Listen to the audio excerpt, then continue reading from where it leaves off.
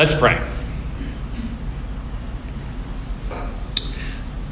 Lord, we know, Lord, that all truth is your truth.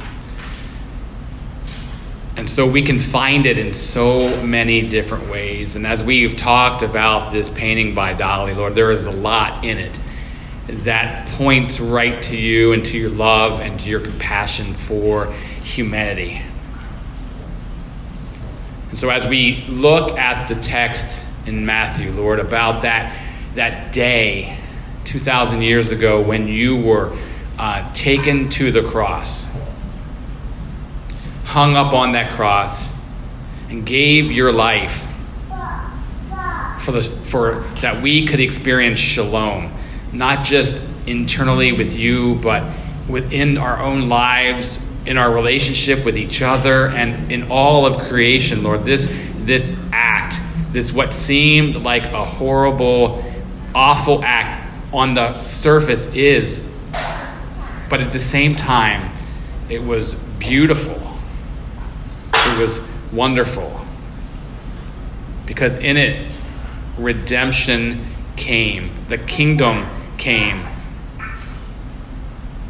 True life and life to the fullest is available because of what you went through on the cross. And so as we look at the text in Matthew, as we continue to talk about the connection of this text with the painting, I pray that you guide and direct our conversations. Lord, may they be insightful. May they challenge us so that we could look more and more and more like you, to be shaped into your image and to your likeness. And so we pray this in your name. Amen. So let me give you some background in case you don't know who this man, Salvador Dali, is and was. In case you're not an art historian, or in case you just thought, man, Dali is weird. I don't understand it. In fact, the first time that I experienced a Dali painting in person, it was in 2007. And I was standing in the Tate Modern Art Gallery in London. And I remember standing in front of a piece of art, which we're going to look at later down the road of our series, called basically Cannibalism in Autumn.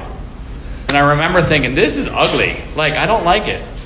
But then I remember as I looked farther at it, there was a scripture that popped into my mind. And I was like, wow, that's amazing. Like, that somehow God was speaking to me through this piece of work that I don't even like. And I was like, wow, I wonder if there's more to it. And then I stepped to the right and saw his Metamorphosis of Narcissus, which we'll also look at. And I felt God say something else to me. And I'm like, I don't understand. I don't like these paintings. I don't like Dali's work. It doesn't speak to me. But yet, God, you spoke to me through two paintings that I don't like. And so I'm like, I bet there's more. I bet there's more to Dali than I think. And I bet there's more to his work than I believe. And so that's why I was like, why don't we unpack more? And so that's how the creation of this sermon kind of came together. And so just to give you some background, my daughter is right. He was a surrealist artist, which again meant that it's surreal, meaning it doesn't actually reflect realism. It's distorted in some way, shape, or form. So we know a lot of his works are just bizarre. But actually many of his works, especially later in his life, actually point to a reemergence of faith in his life. He was Spanish, and he returned later in life to his Catholicism and his Catholic roots. And I was reading, it was interesting, I was reading something, and the person who was writing was saying he was wavering between agnosticism and Catholicism. Like every day it was like, he kind of woke up and he was like, I don't know if I believe this. I guess I believe it. Like back and forth. And like, if we're all honest, I think we all are there at times. Like we all go, yeah, I don't know. And so but a lot of his paintings, a lot of his work, whether like the one we looked at was like directly religious or kind of pointed to some things about the kingdom. Like some of the paintings that I talked about a little earlier, they don't, like, you can't see them directly connecting to Jesus, but through some of the values, some of the things that they were working at, they do point to Jesus and his kingdom. And so we're going to look at Matthew 27. That's where we're going. 27 to 50. We're going to do a little bit of background on Dali, and then we'll go to the text. And so Dali was he was born in 1904 and he died in 1989. So many of us were alive while he was alive. I was in high school when he died. I didn't know that at the time. I didn't know Dali that much. But he had technical skill, precise draftsmanship, and striking and bizarre images. He was born in Spain. He was educated in Madrid. He was influenced by Impressionism and Renaissance masters. He liked Cubism and avant-garde movement. So he started moving closer to Surrealism and joined the Surrealist group in 1929. Some of us know his best known work is The Persistence of Memory. Now, you might not know that by the name, but if I said Melting Clocks, you would go, oh yeah, I get that. Yeah, Melting Clock. That is probably his number one painting, best known. He lived in France during the Spanish Civil War, and then he came to the United States in 1940. And then only 8 years later, after World War II, he decided he was going to go back to Spain. And that movement back to Spain led into, as I said, a returning to his Catholic upbringing and his Catholic roots. And so we see this return in his most popular work, The Christ of St. John of the Cross, which was actually inspired by a piece of work in about the 1600s by a man by the name of St. John of the Cross. That's where the title Christ of St. John of the Cross came from. So if you go Google St. John of the Cross, you'll find a more of a pencil drawing from the 1600s that looks a lot like what Dali then did. And so we're going to go to Matthew 27, and we're going to start there. Matthew 27. We'll start with 27 through 31. And this is the account of Jesus on the way to the cross. 27 to 31. Then the governor's soldiers took Jesus in the praetorium and gathered the whole company of soldiers around him. They stripped him and put on a scarlet robe on him, and then they twisted together a crown of thorns and set it on his head. They put a staff in his right hand and knelt in front of him and mocked him. "Hail, King of the Jews," they said. They spit on him and took the staff and struck him on the head again and again. After they had mocked him, they took off the robe and put on his own clothes on him. Then they led him away to crucify him. So what we pick up is we're picking up in the middle of the story. And what we see right before this in chapter 27 is Judas has some kind of moment where he realizes that he has condemned an innocent man, and he's wrestling with this guilt and struggle of condemning Jesus to death. And he takes the 30 pieces of silver that he was given to betray Jesus, he throws it back, and then he goes out and commits suicide. He's full of grief and guilt, and he commits suicide. And then after that, Jesus stands before Pilate, who releases another prisoner, an insurrectionist by the name of Jesus Barabbas, and then turns to Jesus and hands him over to be flogged and crucified. Now, the interesting thing is what we see in this part of the text is they take Jesus from the presence of Pilate and into the praetorium. They disrobe him, whatever clothes he was wearing. And did you notice what they put on him? A scarlet robe. They twist together a crown of thorns and they push it into his head and they give him a staff.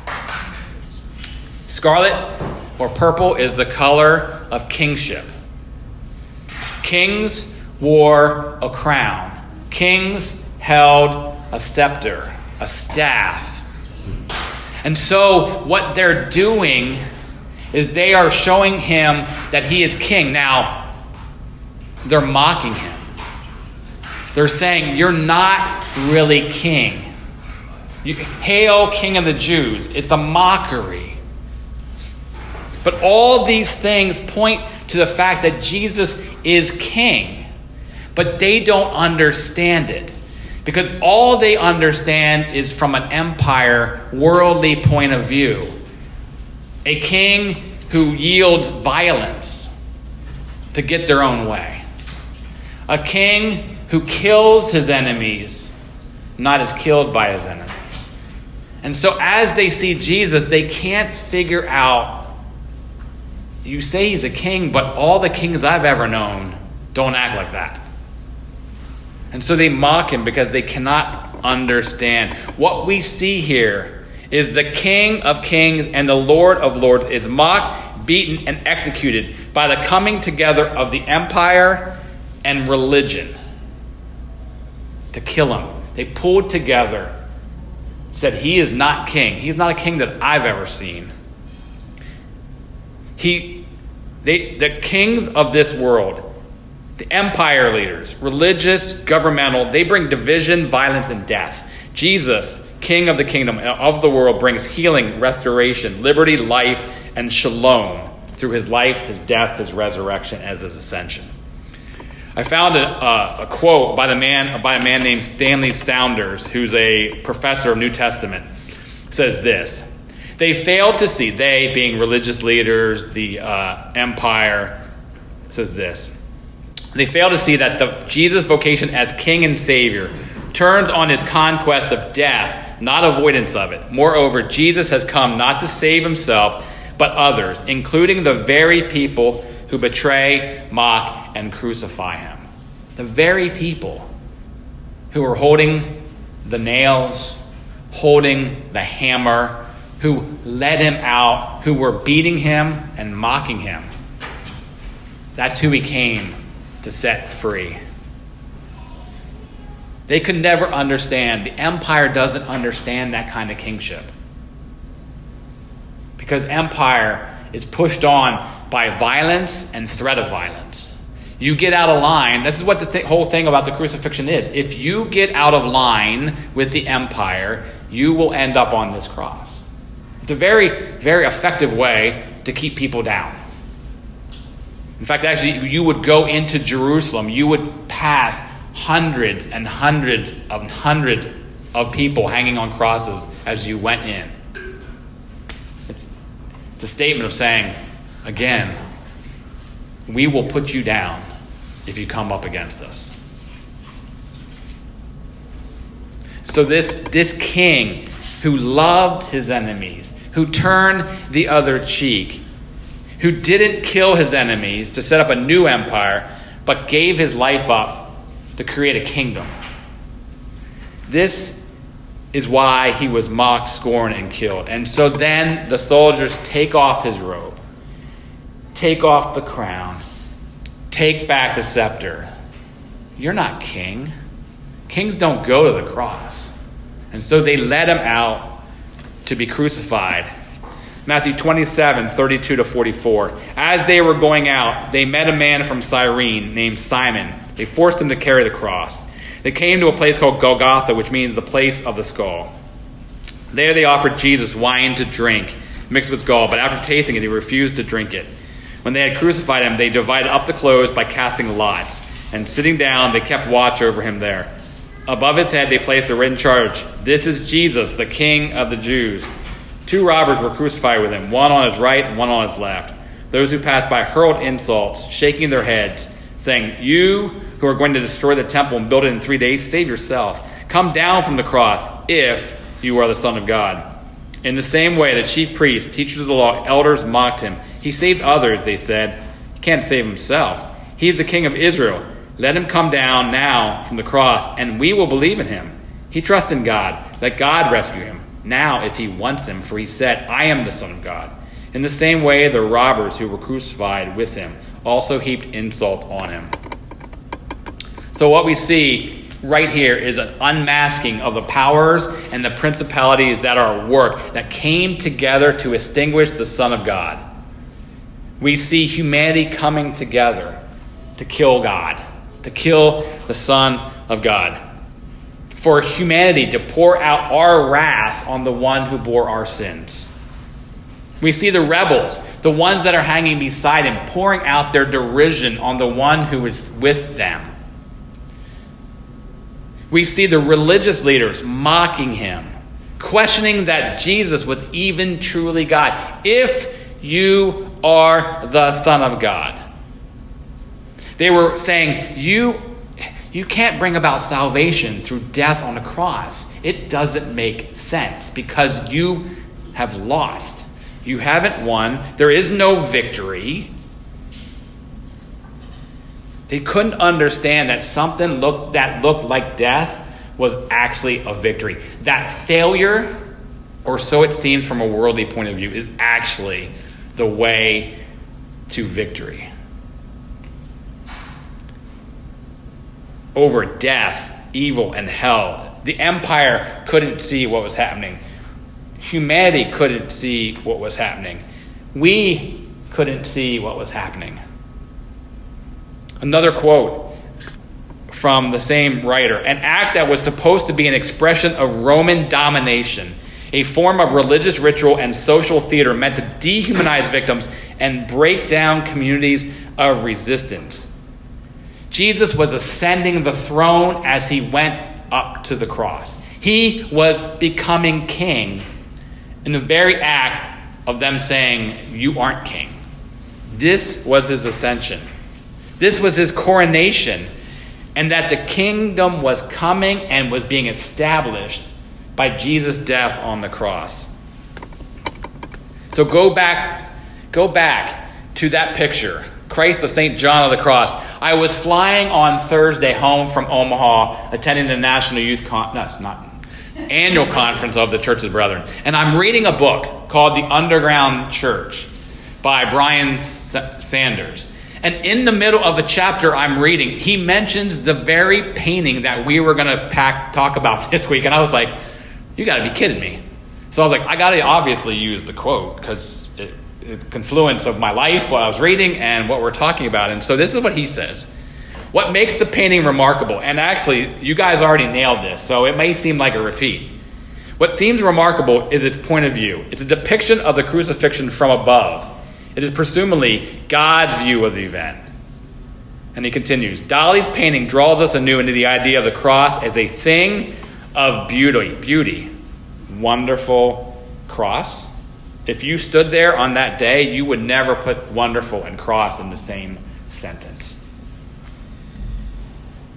Not horror. His portrait, as you guys said, no blood, no gore, and the agony on his face is obscured. It's less realistic than some portrayals, but makes an important part. God's view of the cross would have been different than ours, end quote. So much is true. Because if you and I were standing there like the disciples, if you and I were standing there like the women at the foot of the cross,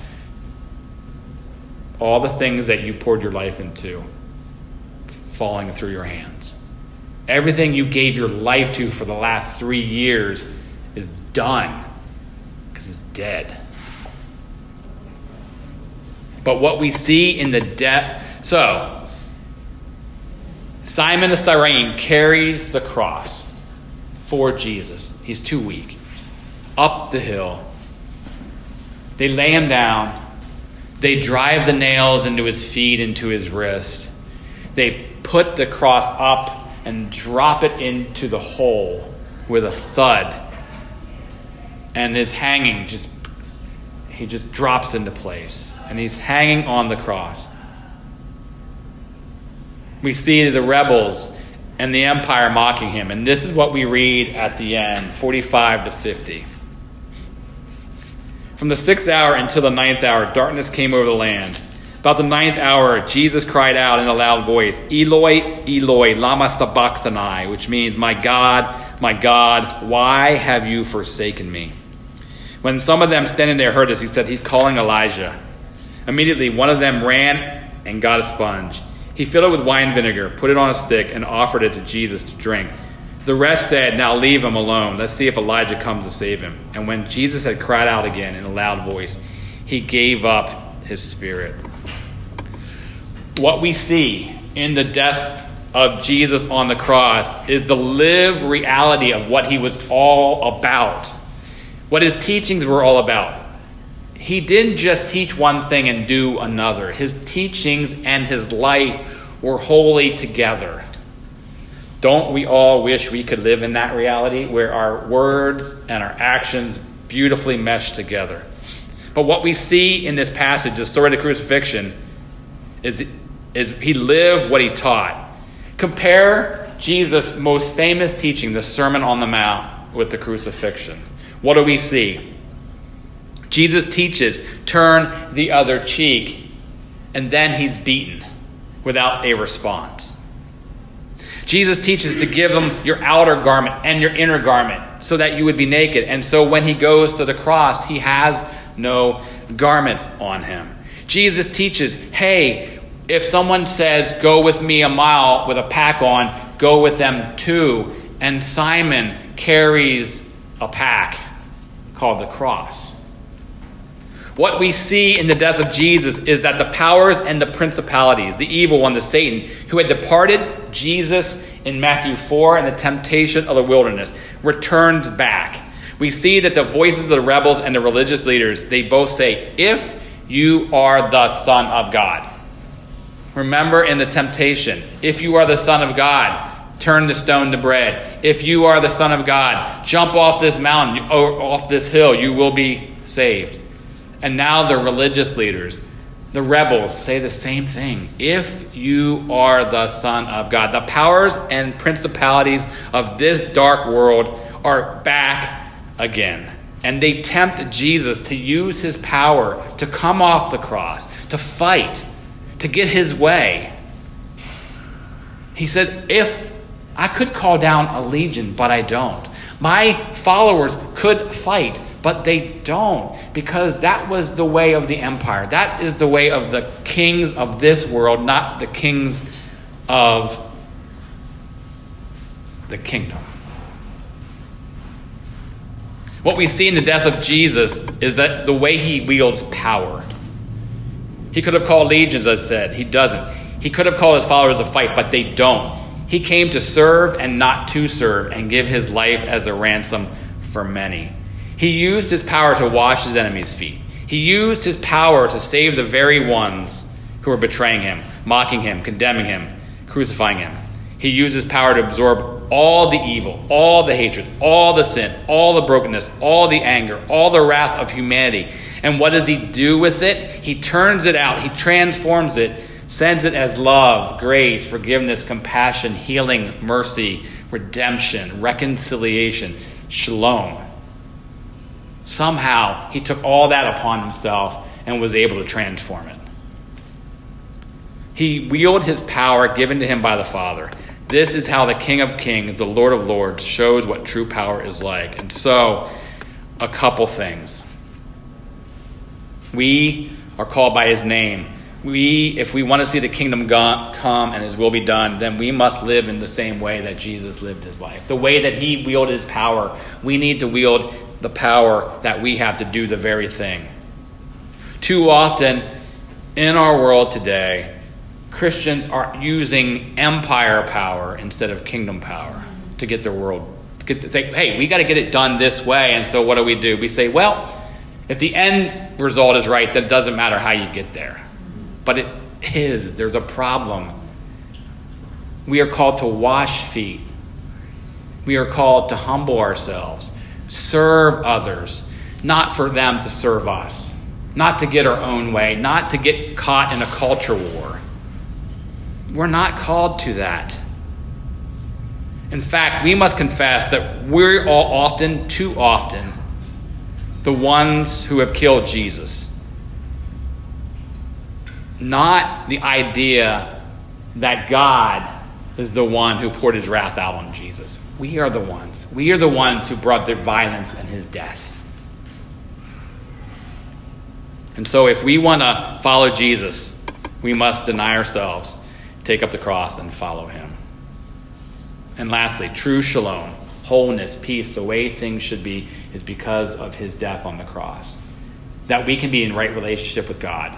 We can be in right relationship with ourselves. We can be in right relationship with each other, and we can be in right relationship with all of creation because of his death on the cross. But I love it. That picture is not the end of the story. We all know, like 3 days later, he rose again, defeating the powers of sin, death, evil, hell, and the empire. And so,